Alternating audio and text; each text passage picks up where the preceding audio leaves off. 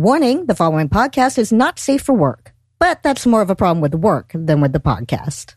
This week's episode of The Scathing Atheist is brought to you by Allbirds, Stamps.com, and by the newest effort to save Facebook's flailing virtual reality division, Handjobs from Mark Zuckerberg. Handjobs from Mark Zuckerberg. They're not enthusiastic, but his hands are really soft. And now, The Scathing Atheist. Hi, my name is Brooke from Central Queensland, Australia. I had a wanted abortion, and now I am trying to get pregnant for a wanted baby. I am so grateful to live in this country with the ready access to decide what to do with my body. And it is only when looking at the news in America when I realized that we did, in fact, evolve from filthy monkey mammals.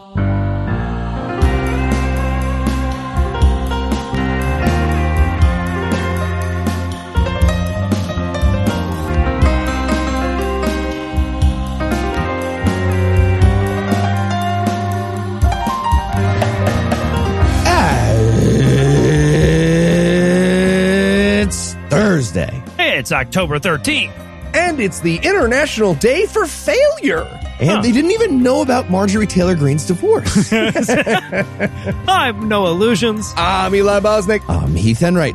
And from Robert Menendez Jr.'s New Jersey, Ann Arbor, Michigan, and Waycross, Georgia, this is The Scathing Atheist.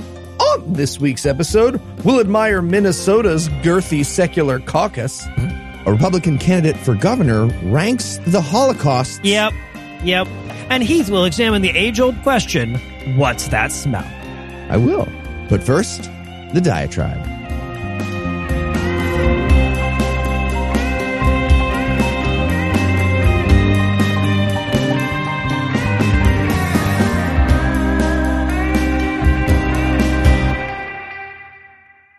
I only really watch broadcast television during football season, so every September I have this weird moment where I'm like, oh yeah, commercials.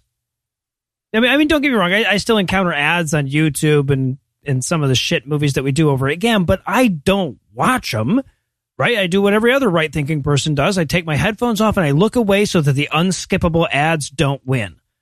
But I guess when I'm watching TV, I'm conditioned to just dutifully watch along with the ads, and it's because of that unfortunate tendency that I'm now so acquainted with the He Gets Us ad campaign. Now, we actually talked about this way back on episode 474 before the ads even started airing, but for those of you still blissfully unaware of them, let me ruin your bliss. He Gets Us is a $100 million ad campaign that tries to rescue Jesus' image from the intolerance of his followers. In the words of John Lee, one of the chief architects of the ad, quote, "Our goal is to give voice to the pent-up energy of like-minded Jesus followers, those who are in the pews and the ones that aren't, who are ready to reclaim the name of Jesus from those who abuse it to judge, harm, and divide people." End quote. Now, to find that message, though, you kind of have to read between the lines.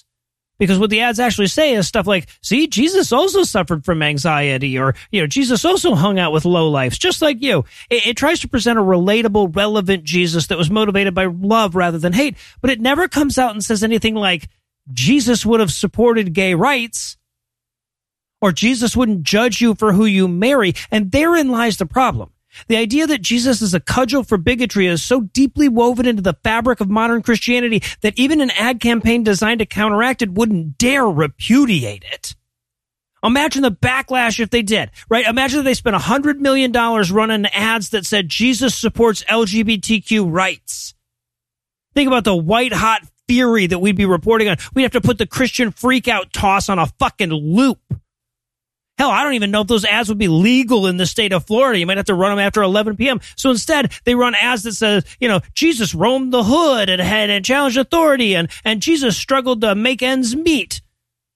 Less Jesus isn't a homophobe and more Jesus isn't just a homophobe. And look, I'm not reading tea leaves to get to their intentions. You read interviews with the guys behind this, or at least the non-anonymous ones, and they spell out exactly the problem they're trying to counteract. They did a bunch of marketing research along the lines of why aren't millennials and zennials going to church? And they found out that by and large it's because they think of churches as hate groups. And rather than spending their $100 million tackling that problem, they decided to go after the perception instead. Now, they defend this by appealing to right and proper Jesus, right? They say, hey, look, all we're trying to do is get them interested in Jesus. If we can do that, they'll look at his teachings and they'll see that Jesus wasn't about hate. Because somehow, despite all the wars of the Reformation standing as counterpoints, Christians continue to insist that if people objectively read the scriptures, they're all going to land on the same theological interpretation. But a truly objective reading of their book notices that both the hippy-dippy love thy neighbor Jesus and the subjugate women and hate gay people Jesus are there to be found. Now look, these ads don't point you towards a specific theology or a particular denomination. They just urge people to get into Jesus in a generic got milk kind of way. That means that people spurred to action by these ads will get statistically average exposure to the different interpretations of Jesus' message. And based on what we know, especially those of us who did fucking marketing research about it with a 9-figure budget, that means that most of those affected viewers will get a dose of bigotry. They'll get a anti-gay Jesus. What they're actually effectively promoting is whatever the culturally dominant version of their faith is, and the culturally dominant version of their faith includes a healthy dose of anti-LGBTQ bigotry. Consider the implications here, right? Their problem isn't that there's too much bigotry in their church. They're doing absolutely nothing to tackle that. Their problem is that there aren't enough people in their church, and they're willing to exacerbate the former problem if it means putting a dent in the latter one. But make no mistake, until their religion renounces hate, at least enough that they can get away with running an ad that explicitly ties their faith to equal rights, an advertisement for Christianity amounts to a commercial for bigotry. They're talking about your Jesus. We interrupt this broadcast and bring you a special news bulletin. Joining me for headlines tonight are the faster than a speeding bullet and more powerful than a locomotive to my leaping tall buildings in a single bound, Heath Enright and Eli Bosnick. Fellas, are you ready to get heroic? Okay, I get what you're doing, but I just love to have more common sense regulations on speeding bullets in society. It's a lot. I guess I'm saying that Superman is canceled. He's canceled, but I do appreciate the sentiment. Yeah, and I feel like more powerful than a steam engine doesn't have the same zip in the age of thermonuclear weapons, but it's fine. I know. Right. I meant your equal ability to fuck up traffic. But while we try to think of something more complimentary that we can compare Eli's powerfulness to, we're going to pause for a word from our first sponsor this week, Allbirds. Kanye West. Equal ability was generous. All right, Heath, you ready for the ad? Yeah, sure. Even though it'll be chilly in most parts of the country, running will still be a part of people's lives trying to achieve their personal best. And Allbirds Weather Repellent Performance Running Shoe is the first shoe of its kind. It's sustainably made from natural materials with a low environmental impact on the planet. Yeah, it can be hard to get motivated to run when it's cold, but the shoes that Allbirds sells that are all weather, those are good for that. Oh yeah? Mm-hmm. I heard they sent you a pair to try, Heath. Is that true? Yes, they did. And those shoes are very comfortable, but they're also stylish. I actually bought a second pair, and I personally endorse it as a product. Sorry, you personally endorse what? Come on, man. You know what? Yeah, but the copy doesn't say the new all-weather shoe from Allbirds. It has the name. I feel like people need to know what product we're recommending, don't you? I mean, you could tell them. You tell them. Yeah, but my lines are the green ones. It's the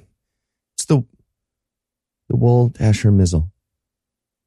Oh, yeah, okay, yeah. They're the Wool Dasher Mizzles.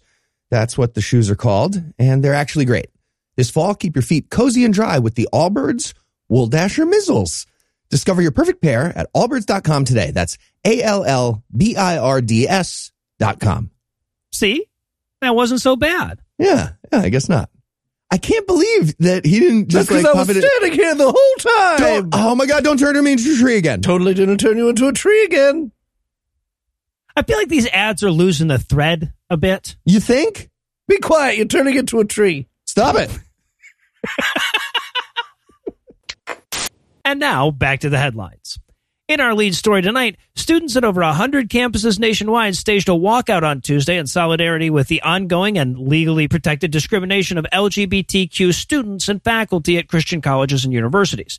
The walkout was organized by the Religious Exemptions Accountability Project and the Black Menaces and seeks to draw attention to the way religious schools hide behind Title IX exemptions to insulate their bigotry. Because, lest we forget, virtually every civil rights law in this country has an unless you're a religious institution clause. We have exceptions to civil rights, like all of them. Yeah.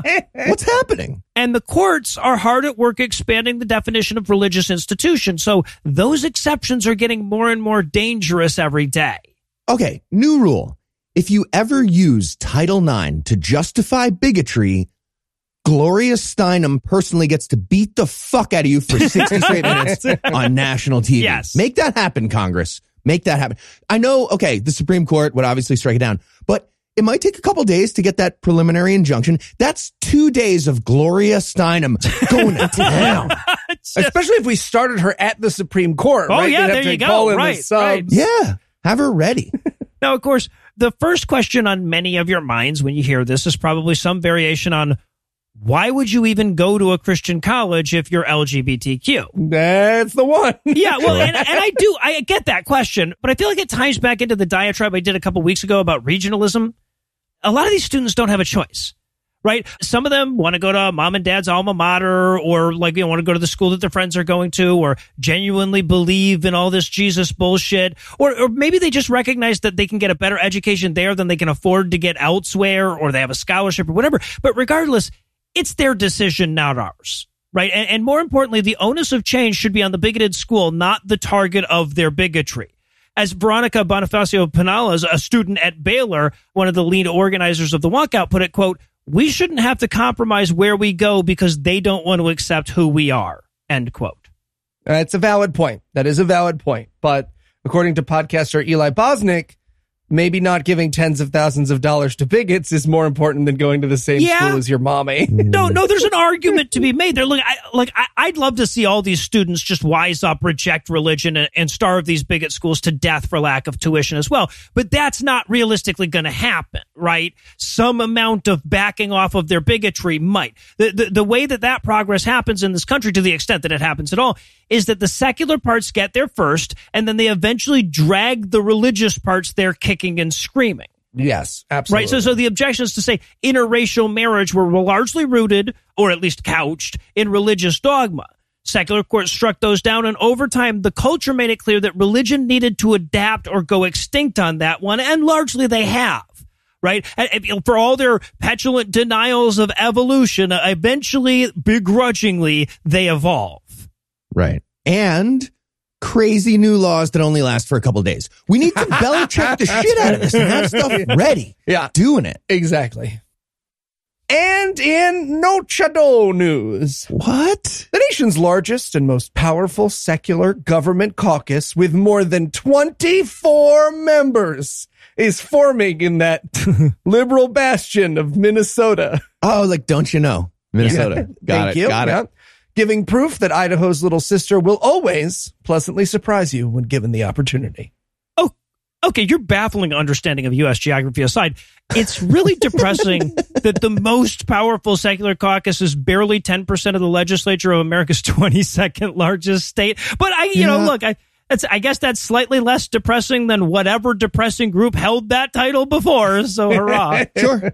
Yeah. So the caucus was started by 4 state representatives, Representative Mike Freeberg, Representative Athena Holland, Senator Jane McEwen, and Senator John Marty, with the stated goal of supporting a constitutionally grounded separation of church and state. Oh, shit. That's a great brand new idea they had.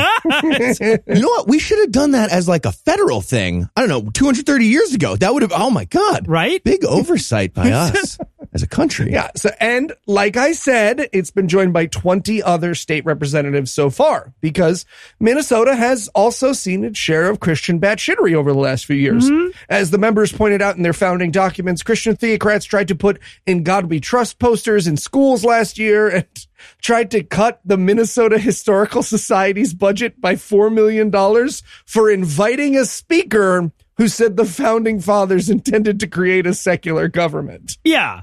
No, right. Like, if anybody knows the dangers of letting Christians run shit, it's the home state of Michelle Bachmann. I get it. Yeah. I get how they got there. And with issues like that to tackle, there's every reason to believe that this secular government caucus will actually only grow from here. Senator McEwen was hopeful in an interview with our buddy Hemant Mehta over at the Friendly Atheist blog, telling him that she expected to see a lot of, quote, fresh faces in the coming year due to several retirements in the legislature. And hey, not for nothing, the fact that she was giving an interview to a blog with the word atheist in the title, that's really great news. Yeah, absolutely. I mean, Hemet's Chiron said God impaired, but still. This is for the viewer at home. Yeah. And I point out this story not just because it's always nice to report on good news for a change, but also because, as regular listeners to the Diatribe will know, there have been one or two hack job, whatever happened to the atheist movement think pieces over the last couple of months. Mm-hmm. And the answer to that question, dishonest as it is stuff like this, right? The accomplishments of secular activism might not be flashy, and they might not be as punishing to their enemies as the accomplishments of theocracy, but they're there. And that is always something to celebrate, even in Minnesota. And in First They Came for the Blastocyst news, we have a follow-up on a story from last week about Darren Bailey, the GOP state senator from Illinois who's running for governor. He's the guy who started a private school called Full Armor Christian Academy that uses textbooks from the Bob Jones University Press, including lessons about how the existence of women in the workforce is fucking up the economy, and how dinosaurs and humans coexisted, and how evolution is a hoax, and how slave owners actually treated their human property extra nicely if you think about it and you read back. But enough about the opinions of Kanye West. We have a story about him later in the episode. So here's the latest news. He's a raging anti-Semite. Yep. But seriously, enough about Kanye. We'll get there with Kanye. Right now, we're talking about Darren Bailey, who claimed that abortion is tied with the Holocaust in terms of severity, and then tried to defend that claim by saying that all his Jewish leader friends can back him up on that. Yeah, not buying that, but if he told me that some of his best friends were abortions, I'd be inclined to hear him out on that. Well, sure, because they don't have a choice. Okay. I'll see myself. Yeah, okay. So the absurd claim about the Holocaust originally happened in 2017 during a video that Darren Bailey posted on Facebook. And his opponent in this year's gubernatorial election, J.B. Pritzker, reminded us about that comment as part of a campaign ad that was attacking all the horrible shit you need to know about Darren Bailey. In response to that ad, Bailey did a radio interview and said, this is an exact quote, "The Jewish community themselves have told me that I'm right." Oh. Then, most recently, he got a follow-up question about the issue, and he doubled down. And he said, "Jewish rabbis agree with me." Apparently, he knows some Gentile rabbis, too, but they didn't want to weigh in on this. He also added, quote, "All the people at the K-Bads that we met, they said, no, you're actually right." Again, that's a real quote. So, Eli, just, correct that if it needs correction. You have some knowledge of Jewish culture. What do the K-Bads think about ranking abortion versus the Holocaust? And is it the K-Bads? Is that correct? Yeah, no, it's kobolds is how it's pronounced. It's kobolds. Actually. Oh, yeah, right. No. Like the creature. The D&D race, yeah. Yeah. I mean, I wasn't at the last meeting because they won't do vegan baby blood, no matter how many times I ask. But I think I can speak on behalf of my born people that nobody named Darren can ever speak on behalf of my born people. Okay. Yeah, that's an official rule. And that brings us to the debate last week between Bailey and Pritzker. The moderator said to Bailey, "Hey, just real quick, can you name a Jewish person who agrees with you about that abortion v. Holocaust ranking that you did?" And Bailey responded by not at all answering the question and rambling about taxpayer-funded abortion in his head. So then the moderator, who is an American hero, said, "Yeah, cool story. So can you name a Jewish person who agrees with you about the abortion v. Holocaust ranking that you did?" And Bailey answered, "It's no." Follow-up question. Can you name a Jewish person without adding a slur? I'd rather not. I pass. I pass. Can you name a Jewish I think we're done here. Okay. Yeah, so let's just throw out one more reminder about the general rule that's at play here. If you're about to say that blank was worse than the Holocaust, consider instead saying, "I'm going to shut the fuck up. Smoke bomb dive through a pane of glass that you rolled out right next to you for no reason." And then actually leave because you're still in the room after that and it's weird. Yeah. Fair. All right, so while we take a minute to really visualize Darren Bailey throwing himself through a pane of glass, we're going to pause for a word from our second sponsor this week, Stamps.com. Hey, podcast listener. With our New York Christmas Spectacular selling out in less than a week and only a few tickets left to see us at QED, we've never been more grateful for Stamps.com. We sure are. Why is that, guys? Because for more than 20 years, Stamps.com has been indispensable for over 1 million businesses. Get access to USPS and UPS services you need to run your business right from your computer. And with inflation on the rise, every dollar counts. Protect your margins with major discounts on USPS and UPS rates. I'm talking up to 86% off. Wow. That does sound good, but I don't understand why you need Stamps.com for our live shows. Oh, to mail all the attendees their own personally engraved Vuvuzela, of course. We sure are. Get ahead of the holiday chaos this year. Get started with Stamps.com today. Sign up with promo code SCATHING for a special offer that includes a 4-week trial plus free postage and a digital scale. No long-term commitments or contracts. Just go to Stamps.com, click on the microphone at the top of the page, and enter code SCATHING. Stamps.com, because solid brass Vuvuzelas aren't going to ship themselves. All right, so how much did that cost? A lot. Yeah, quite a bit. Okay. We're not actually going to send you a Vuvuzela. No, we're not. Really expensive. There it is. A man wrote the Bible. A whore is what she was. If it's a legitimate rape, it makes you a slut, right? Cooking can be fun. Hey, I'm proud of a man. This week in misogyny. Well, since last time we talked, it doesn't look like the intensity of the hijab protest in Iran have changed much. Or actually, let me clarify. It doesn't look like the intensity of the good guys' side has changed much. Women are still taken to the streets a month later. On the bad guys' side, though, we've seen a steady increase in intensity. The Iran Human Rights Center, based in Oslo, estimates over 200 deaths.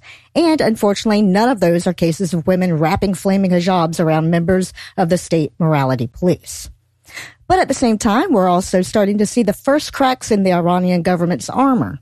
Former Speaker of the Iranian Parliament, Ali Larijani, a man The Guardian calls, quote, an impeccable establishment figure, end quote, has called for restraint and urged a rethinking of hijab requirements.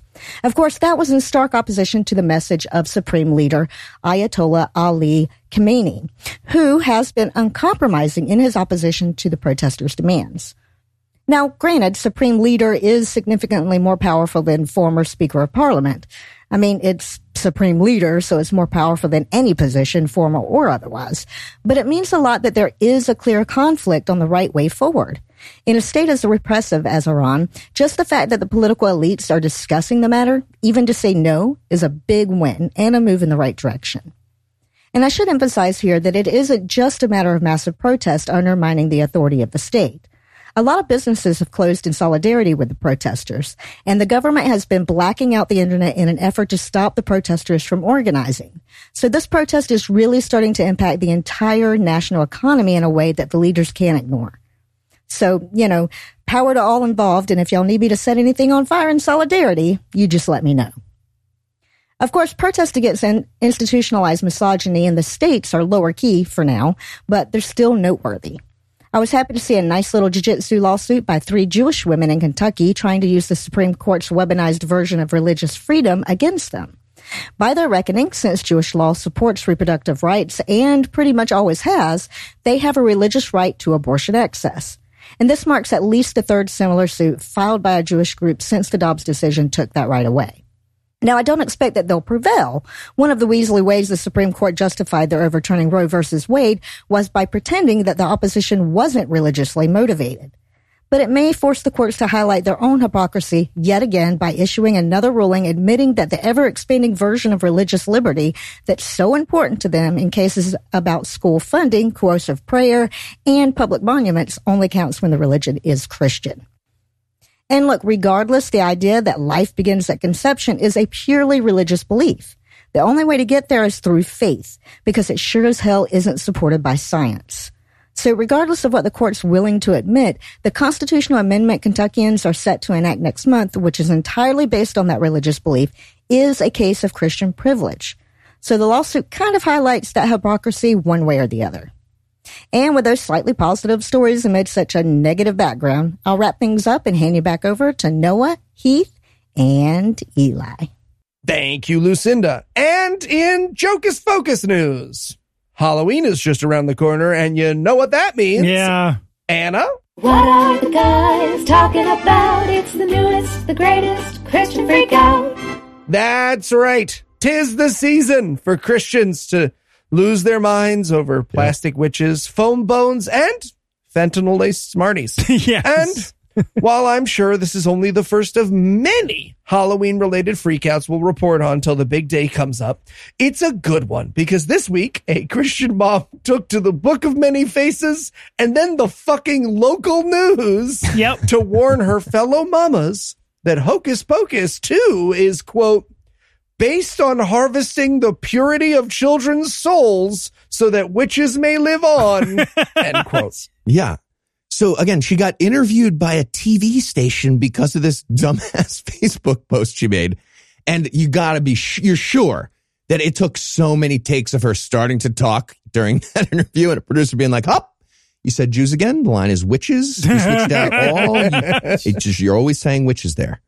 Yeah. So the mama bear in question is one Jamie Gooch, who, let's be honest, based on her name alone, was forced to become a humorless shrew just out of survival instinct, right? She had no choice. And she had the following to say about the new film. Quote, "Mamas, I feel a strong conviction to share a word with you." Oh, I feel like she says that a lot, right? "As mothers and wives, we are the gatekeepers of our homes, meaning whatever we allow in has a rightful place to reside and grow there because we have given it permission, whether good or bad, fruitful or rotten." Fruitful or rotten? Okay. I mean, I too buy lettuce and let it go bad in the bottom drawer. So yeah, no, I get it. Totally get it. Okay, but for reals, the odds of something non-stupid following that setup, 0 or below. Yep, 0 or below. That is correct. She continues, "With the release of Hocus Pocus 2 coming up, I would be wrong not to sound the alarm and warn you to protect your children.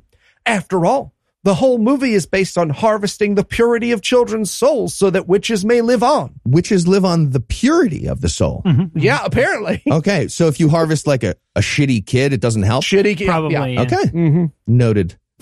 Hocus Pocus, by definition, means meaningless talk or activity, often designed to draw attention away from and disguise what is actually happening.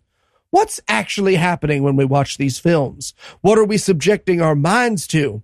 What are we welcoming into the homes of our families? Yeah, and speaking of which, I heard that abortion is actually worse than the Holocaust. Cut. No. Nope. Okay, I was just based on what we've heard of this post. If I had to guess what you were welcoming into your home with your family, I would say an MLM sales rep, right? Yeah, that's fair. That's fair. She continues, "It seems silly, right, that you would need to consider what is coming through your TV screen?" It does seem silly. Nailed it. You nailed it. "It seems innocent until it's not. I'll try to be brief." You have failed miserably, lady. "Please hear me when I tell you the truth that the witches and warlocks in the Satanic Church abuse and sacrifice children in their spiritual rituals to gain more power in the underworld." Okay, that's all insane, obviously.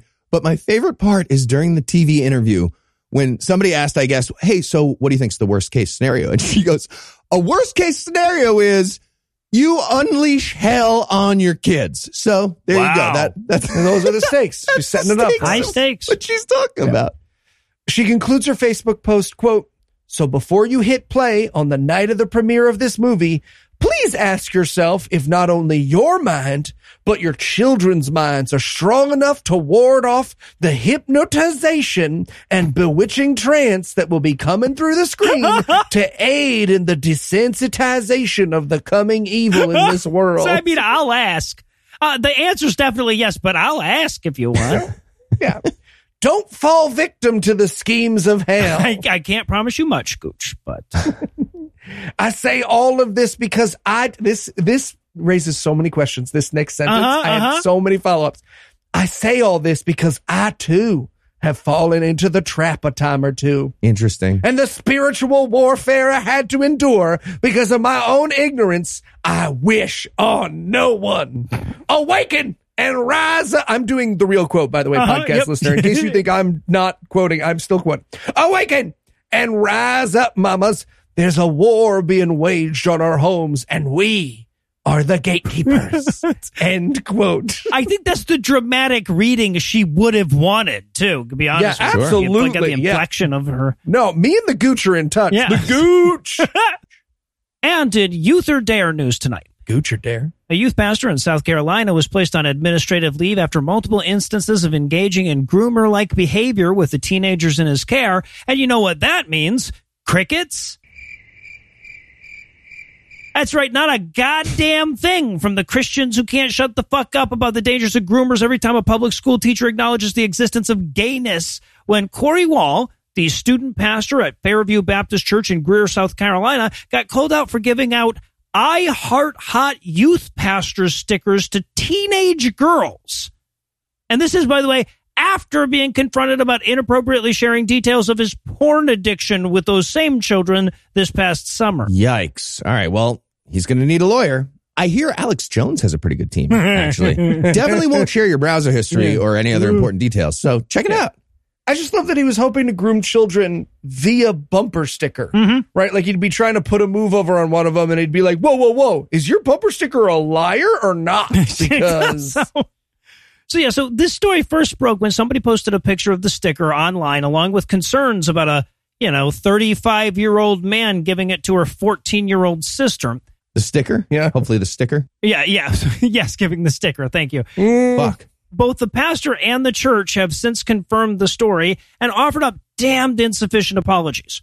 Wall claimed that it was a joke that, quote, was meant to poke fun at the I love hot mom culture, end quote. What? Yeah, that's not a thing. That's not that's a t-shirt, not a culture. So his excuse amounted to, it's like the sexist thing, but with pedophilia. Guys, relax. It's just a bit of I'm with stupid appropriation. I'm just making a cultural reference. And the church didn't do much better, apologizing only for distributing a sticker that was, quote, offensive to some, end quote. Not horribly inappropriate or problematic in hindsight, just offensive to some, as though the real problem were the prudes that couldn't see the obvious hilarity of a middle-aged man telling tweens how sexy he was. Okay, if you're going to say that, I'm going to need a list of people who were not offended that you're aware of that exist. Yes. It has come to our attention that a small yet vocal minority here don't want to get in these jeans. And as the moral leadership of your family, we accept your prudery. Yes. And apparently, by the way, this isn't his first offense. In one of the church's responses that was shared online, they also referenced the time last summer when Corey worried parents by sharing details of his porn addiction. And they dismissed this concern by pointing out that he wasn't talking about now. He was talking about back when he was in college.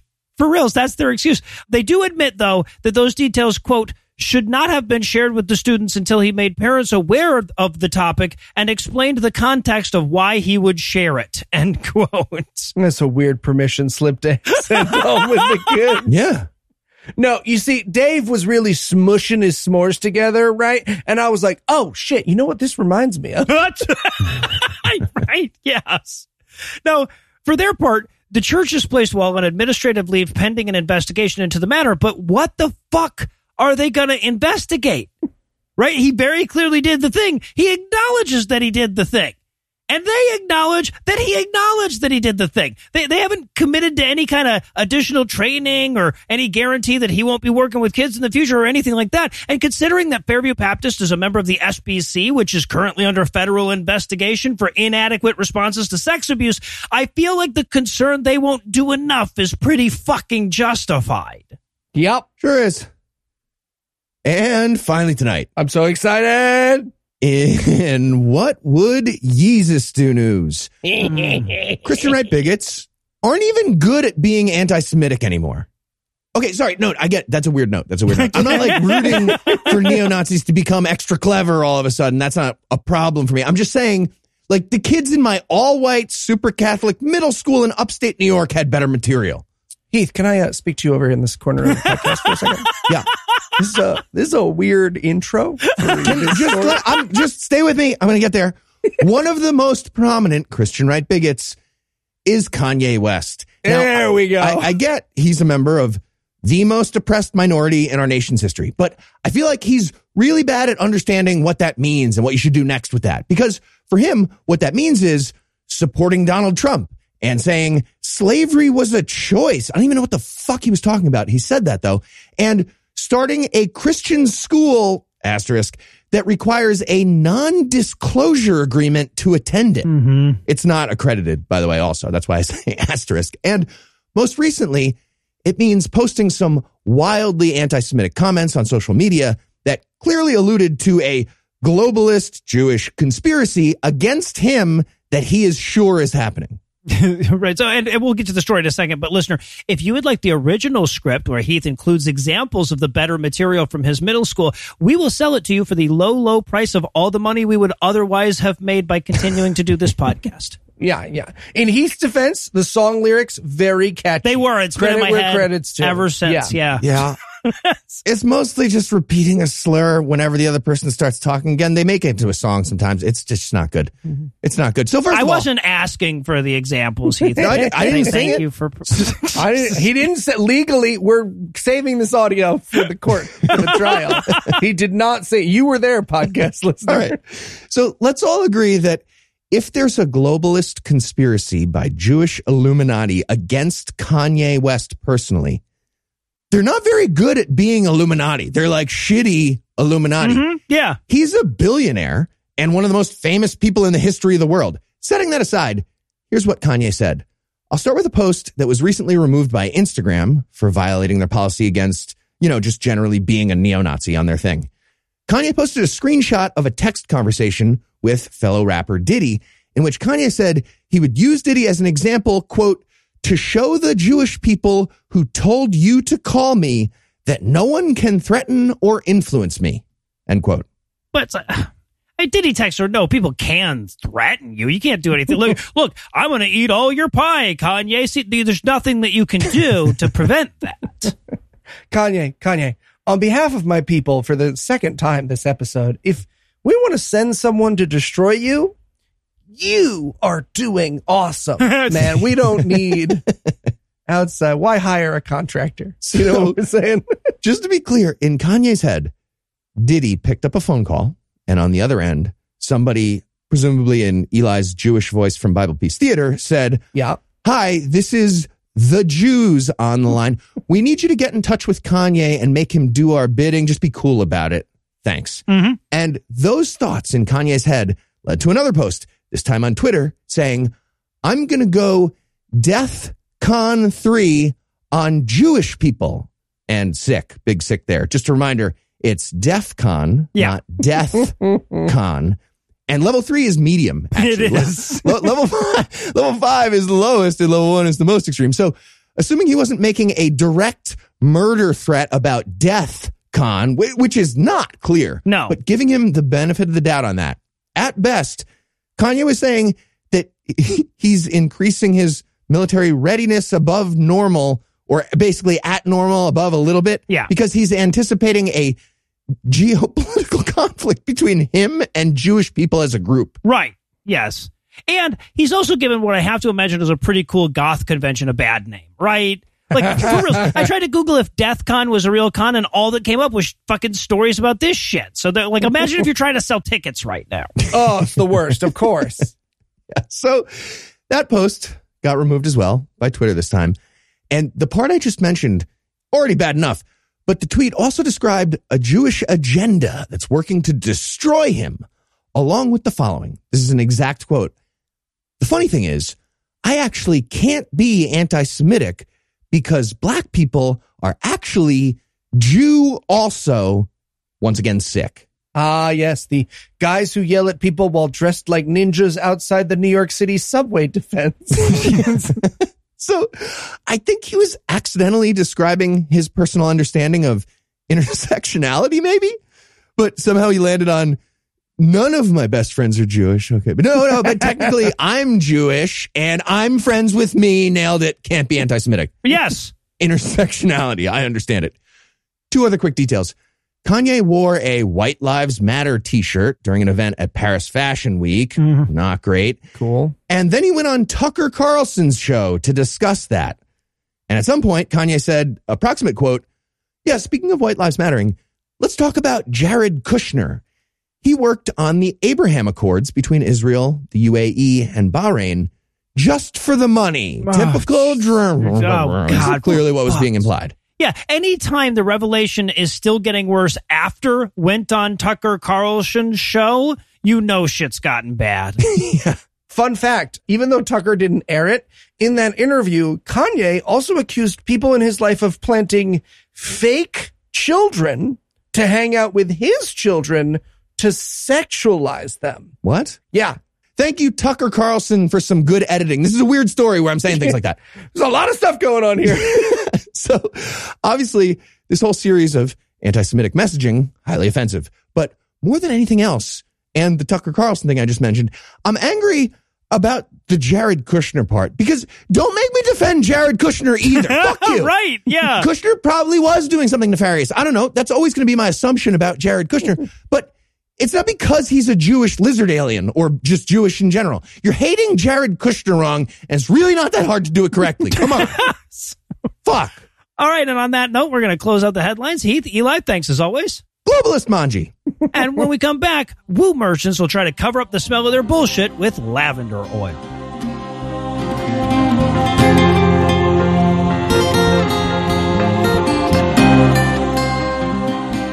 One of the facts that continuously bedevils the rationalist is that while there may be a limited number of ways to achieve any given outcome, there are an infinite number of ways to pretend to achieve it, which is why we're going to never run out of topics for How Bullshit Is It? So tell us, Heath, what defecatory delusion did you bring for us today? Today, we're going to be talking about aromatherapy. Oh, good. So we started the alphabet over. We did, yes. All right. So what is aromatherapy? It's the idea that you can cure disease with smells. Oh, all right. But isn't that like... Right on the nose. Isn't that the classical example of dumb shit they thought back in the days of the bubonic plague? It is, yes. But unlike real medicine, alternative medicine practitioners generally see antiquity as a good thing. So the fact that the whole concept was considered cutting-edge medicine in the 14th century, it's both strong evidence that it's definitely wrong and that it's a great selling point for these people. Mm-hmm. The prevailing theory back in the 1300s was that disease was caused by bad air, which isn't entirely wrong, and that you could cure or prevent disease by chasing off the bad air with strong smells, which is entirely wrong. Okay, but it would explain why I've never gotten COVID, right? My secret, always eating a Cinnabon. It also sounds like something Herschel Walker would say, yeah. So back then, they didn't really distinguish between good and bad smells for these purposes. We usually think of, the pocket full of posies or the huge reservoir of incense in the plague doctor masks as ways to mask the smell of corpses. But in reality, people held flowers to their face because they thought it would fumigate their lungs. Huh. They also used strong smells to fumigate their homes and even their streets. And while the image of the latter in the public consciousness is usually of strong offensive odors in the streets, you have to consider that we're talking about the streets of 14th century towns. Basically, you were covering up the smell of drunkard urine and horse shit, so I doubt anything they were burning smelled worse than the air they were trying to chase off. I mean, we all used to live in New York City, Heath. We get it. Right. No, exactly. All right, so I doubt very seriously that today's aromatherapists tie their practice to like plague prevention in medieval Europe. So where did they start the story? Much earlier. The use of therapeutic smells goes as far back as written history and then some. Incense has been used in religious rituals for millennia, and the distinction between medical and spiritual use is pretty recent. So aromatherapists will point out that ancient Egyptians were using smells therapeutically in 2500 BC, and that you can find similar practices all over the world, which is true. And as your recent pardon from Joe Biden confirms, Noah, a lot of medicines can be inhaled through their smoke. So if the incense you're burning happens to be, say, cannabis or opium, there actually is a therapeutic effect. It just doesn't come from the smell. Yeah, I just like the smell is I'm just reading the articles of opium use. Right. Yeah. It does smell fantastic. Okay, so when we talk about aromatherapy, we're obviously not talking about smoking opium. You weren't. It does smell great. Yeah. So how do aromatherapists distinguish between what they do and the use of oils or inhalants for other therapeutic purposes? Well, to whatever degree possible, they don't. When you point out, for example, that there's no good medical evidence that aromatherapy can prevent or cure any disease, aromatherapy's best defense is to blur the lines between aromatherapy and some legitimate medical practice. So it's really hard to draw a dividing line that all aromatherapists would agree on. Oh, how purposely deceptive. Oh, yeah. We're just getting warmed up. Okay, so setting aside this bullshit appeal to antiquity that they use to justify their existence, where does the history of aromatherapy really start? Well, the term aromatherapy first appears in a French book from 1937 called Aromathérapie, les huiles essentielles, hormones végétales by René Maurice Gattefossé, a chemist who claimed he cured a severe burn on his hand with lavender oil. Okay, but by smelling the lavender oil? As far as I can tell, yes. But it's tricky because aromatherapists like to tie in topical application of oils into their thing without telling you. So it may also be that he just rubbed lavender oil on his burn. Well, but so how can applying an oil topically be considered aromatherapy? Because you can still smell it. Really? Really? Yeah. Okay. Now I'm picturing a very different version of the scene from Fight Club with the chemical burn. Right. In this hand, I have lavender oil. All right. So what does aromatherapy do? Well, according to resources like Johns Hopkins, WebMD, the Cleveland Clinic, aromatherapy can reduce anxiety, improve sleep, and help you relax. I see. But what does BoomBoomNaturals.com think? Great question, Eli. According to BoomBoomNaturals.com, I guess you have that bookmark too. Yeah. Great. Mm-hmm. Yep. Next to Yik Yak. They can boost energy, reduce pain, and balance your hormone levels. What? And depending on how deep down the rabbit hole you want to go, you can find aromatherapists claiming that it can prevent colds, treat burns, eliminate varicose veins, and reduce the symptoms of cancer. Huh. There's also the omnipresent and ultimately meaningless assertion that it can boost your immune system. And you'll find that claim pretty much everywhere with a financial interest in selling essential oils. Okay, so I apologies if this is a stupid question, but what exactly is an essential oil? It's an oil you just can't do without. Sorry, Heath, him and his questions. Well, stupid. According to Wikipedia, an essential oil is, quote, a concentrated hydrophobic liquid containing volatile chemical compounds from plants. So basically, it's the distilled smell of a plant suspended in an oil. Incidentally, the essential in the name refers to the fact that it contains the plant's essence, not in the sense of it being indispensable as an oil. Gotcha. Okay. So, and how are they used in aromatherapy? Well, since it's mostly bullshit, there's no one answer to that. Typically, they're put into a nebulizer or a diffuser, but they can also be infused in candles or incense, stuff like that. But they're not always burned. Sometimes they're just used topically, like in a massage. Wait, let me guess. Then they say that aromatherapy works because people feel more relaxed after that massage? Because the massage is relaxing. That is one of the ways they justify the existence of this stuff, yes. And yet, Noah wouldn't let Heath and I go to a spa for massages and mani-pedis to investigate for ourselves. Coincidence? All right, so is all their evidence that dubious, or is there legitimate evidence for its efficacy? Well, to be honest, that's trickier to answer than it usually is on these segments, because if you think about it, it's hard to design an essential oil placebo for double-blind testing. The whole point of it is that you have to be able to smell the thing, so you can't have a control group that smells the same thing, but without the active ingredient. But that doesn't mean it's impossible. You can use the same carrier oil and just put in a different but similarly pleasant scent and check the differences between the two. But generally speaking, aromatherapists don't do that. Despite the fact that aromatherapy is something like a $20 billion a year industry, there's remarkably little in the way of high-quality studies.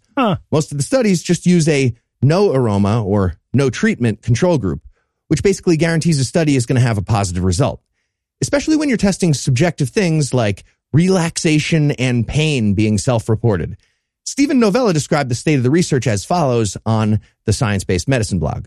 Quote, all the individual studies I found had serious methodological flaws. Few are double-blind, some are single-blind, and most are unblinded.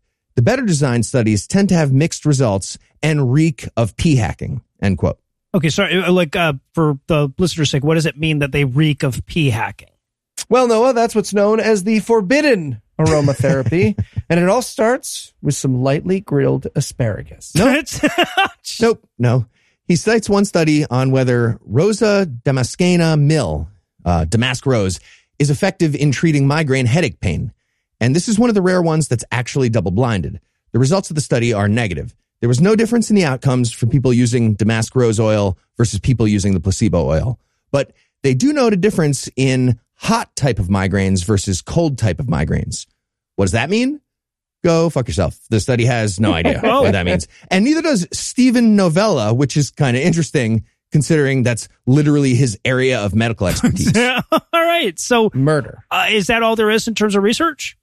Well, he also talks about several systematic reviews that put essential oils against various types of pain, and not a single one crosses the threshold of evidence where you can definitively show that something works. Basically, they fare as well as acupuncture. So don't work. Okay, so this is a pretty weak defense, but since I'm the one playing devil's advocate, I kind of have to throw it out there anyway. Just because the studies are poorly designed doesn't mean there's no effect to find, right? Like if your starting point is that big pharma hates essential oils because they, whatever, they can't put a patent on lavender oil or whatever the fucking scam people claim, you could argue that the reason that you aren't getting good studies is because the best medical research facilities are ignoring the powers of aromatherapy. Yeah, and that's a good argument because, I don't know if you guys know this, nobody's selling essential oil. Yeah, nobody's making any money off this shit. Yeah. Well, to be clear, the fact that we don't see good studies doesn't mean they don't exist.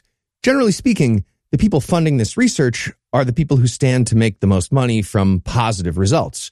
With alternative medicine modalities, you also have the added ideological motives. So even when you remove the profit motive, you're usually dealing with people or labs that really want alternative medicines to work, and they really want to prove it. But when you review the evidence for something like this, you're not looking at all the studies. You're just looking at the ones that were good enough to publish. When you see something as widely used as aromatherapy and all the studies out there have poor methodology or unconvincing results, you have to assume that there's a huge pile of negative results sitting in shreds in the sub-basement of Goop somewhere. Right. Oh, God, I hope that's the only thing that's in shreds in the basement of Goop. That's the best case scenario. These shreds smell like my vagina. And even setting aside the file drawer effect, which is the term for the tendency of negative studies to wind up unpublished, you also have to look at what claims they're testing. I mean, according to the aromatherapists, they've got a whole branch of medicine at their disposal. And yet we don't see tests where you can expect objective results. In other words, they're testing questions like, how relaxed are you? How stressed aren't you? And how did you sleep? They're not testing things like, is the tumor in remission? Or right. Do you still have varicose veins? Invariably, when it comes to these kinds of concrete claims, there's no available research at all. All right. Well, but as minor as those might be, like reducing stress and helping people relax does have medicinal value. Sure. Yeah, but that doesn't make the stuff that does that medicine. Laughing reduces stress and helps people relax, but that doesn't mean we're doing like podcast therapy right now if we tell a joke right, and somebody laugh. Or are we? I'm buying a laptop. Yeah, we're charging a hell of a lot more. So, all right, but okay, so but even if it can only moderately reduce your stress or help you relax and it has no risks, then ultimately it is a net benefit, right? Well, if it had no risks, sure, but that is not the case. For example, people who think they can cure or treat real illnesses with rose-scented oils are more likely to skip or delay real medical care. Right. I even found a story about an ambulance service that was using essential oils as their go-to for minor pain. Oh. The article said they'd use liquid Tylenol if that was not effective, but it means people who were in at least enough pain to call a fucking ambulance had to wait long enough to prove to the EMT that the placebo stupid fucking oil wasn't working and then get real medicine. Right? Wow. Can you think of a scenario more terrifying than climbing into an ambulance at what may be a crippling cost to you and your loved ones, and the guy's like, so do you want to try this rose oil first? Right, yes. We really... God. I'm ducking and rolling immediately. Nope. Can't charge me. Maybe that pumps up your adrenaline enough in pure rage that, that takes away some of the pain. I don't know. Rose oil gives people Hulk strength. So there's also the problem that this whole thing is poorly regulated. which means you don't always get what the package says in the amount the package claims. And that can be a pretty severe problem when you consider that the essences at the heart of the thing are plant derivatives, and lots of plants can be dangerous, especially when they're so poorly regulated that the potential allergens listed on the box might not be the only ones in there. But even setting aside allergies, there's at least as much evidence that these highly concentrated oils can irritate your skin as there is that they can improve your relaxation. And irritated skin is a much more subjective thing to measure. And since there's so little regulation, again, you also don't know what kinds of herbicides were used on these plants that the essences were taken from. Okay. So does that mean that like with better regulation, aromatherapy would be safe? Not necessarily. Many essential oils can be toxic to domestic animals, especially cats. And at high enough levels, they can be toxic to humans as well. There are multiple reports of exposure to essential oils in prepubescent boys causing gynecomastia, which is abnormal non-cancerous enlargement of one or both breasts. So maybe that's what boomboomnatural.com meant by balancing your hormones. I don't know.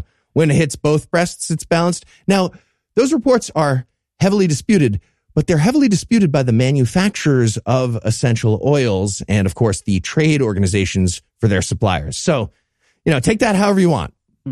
I mean, Heath, I have seen your childhood photos. I guess my question is, did your mom have essential oils? Because I'm feeling like Serial season 4 right now, buddy. Like, let's...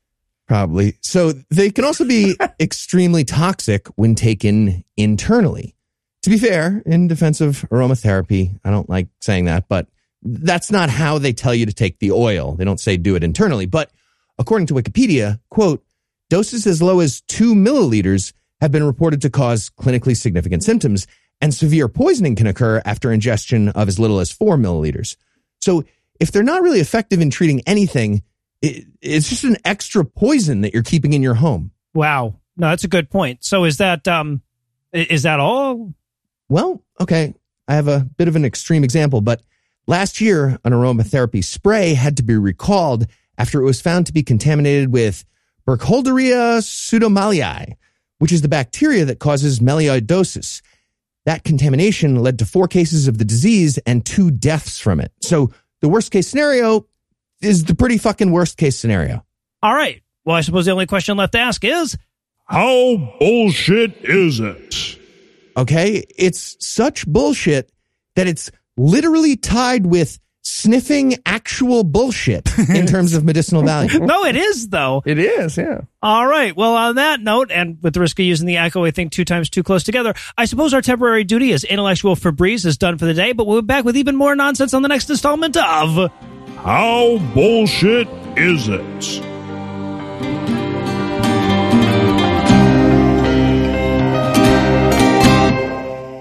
Before we power down tonight, I want to remind you that our annual fundraiser, Vulgarity for Charity, is right around the corner. It starts at the beginning of next month, so, start thinking about who you want insulted, and stay tuned here for more details coming soon.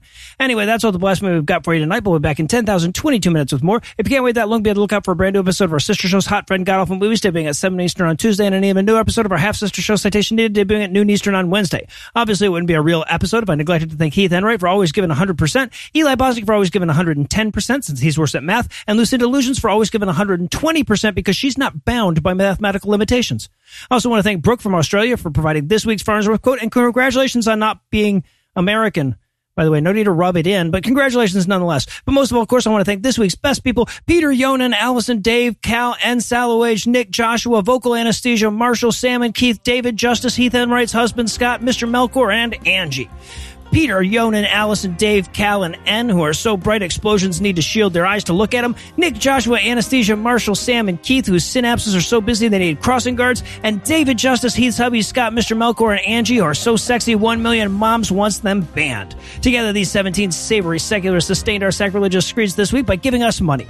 Not everybody has the money it takes to give some to us, but if you do, you can make a per-episode donation at patreon.com/scathingatheist, whereby you'll earn access to an extended ad-free version of every episode, or you can make a one-time donation by clicking on the donate button on the right side of the homepage at scathingatheist.com. And if you'd like to help, but not in a having fewer dollars kind of way, you can also help a ton by leaving a 5-star review, telling a friend about the show, and following at PIATPod on Twitter. Legal services for this podcast are provided by the law offices of P. Andrew Torres. Tim Robertson handles our social media, and our audio engineer is Morgan Clark, who also wrote the music that was used in this episode, which was used with permission. If you have questions, comments, or death threats, you find all the contact info on the contact page at scathingatheist.com.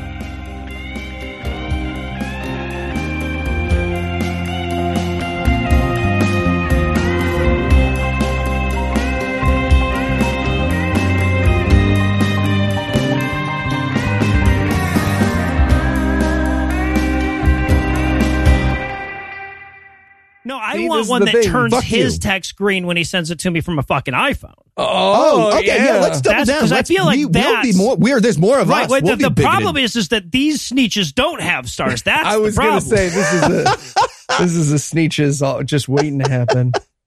The preceding podcast was a production of Puzzle and a Thunderstorm LLC, copyright 2022, all rights reserved.